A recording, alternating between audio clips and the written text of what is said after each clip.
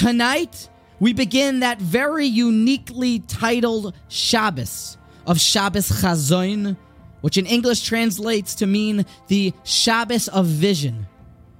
This week, the Shabbos, it earns that title from the first word of the Haftarah, the last of the Telasa de Puranisa, as the Torah calls them, the three Haftoros in which the prophets are rebuking the Israelites to return to their Creator and to fix their ways. This is the Shabbos, the Haftarah that always immediately precedes Tisha B'Av and jutting forth and really glaring out to the Jewish people.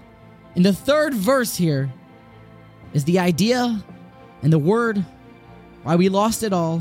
And if we can, with the Almighty's help, internalize this word and what is behind it, well then perhaps we will be zoche to do some good to rebuild that base Hamikdash that we so badly crave.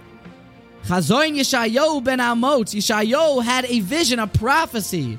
Shimu shomayim v'azinu eretz ki Hashem diber bonim gidalti v'reimamti v'heim pashu bi yod asher koneyu v'chamor evois ba'alov. Even a ox knows its creator, and a donkey knows where to find its food.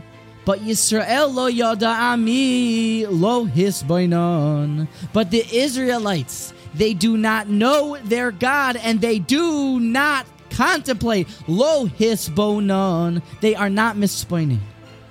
That's it. Rav Wolbe expands on this idea. They just didn't think. We just don't contemplate.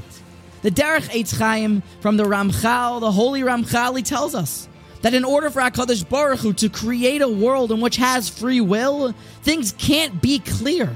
The world is created in a way that is veiled, it is hidden, in which we have free will to decide what to do. And the Torah and goodness and mitzvos, they're laying underneath it just like a coal. Like there's a little bit of a small little flame, but it's not clear to all. But what will flame, what will fan this coal to turn into this burgeoning and massive bonfire of Torah and Ruchnius? Says the Ramchal in Derech Eitz Chaim, hisbaininus, thinking and contemplating.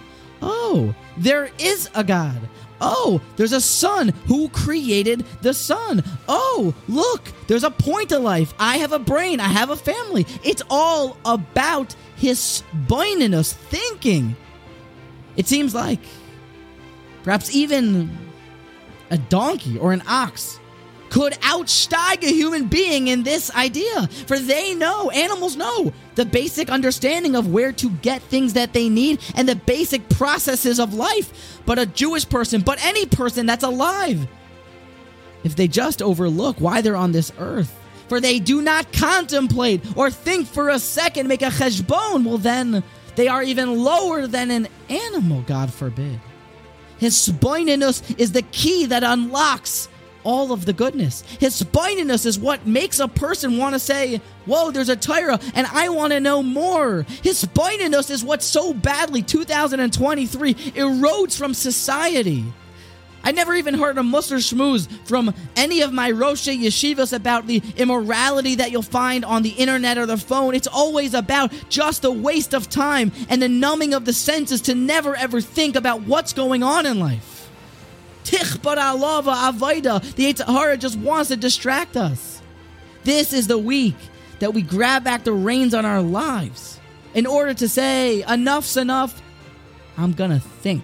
I'm gonna be misspaining, because when you think about life and you think about what Hashem does for you, and you think about what your parents do for you and did for you, and you think about what your spouse does for you, and you think about what the Torah is, and you think about what a mitzvah is, and you think about what the next world is, and you just think, well then, good things happen and tshuva is done.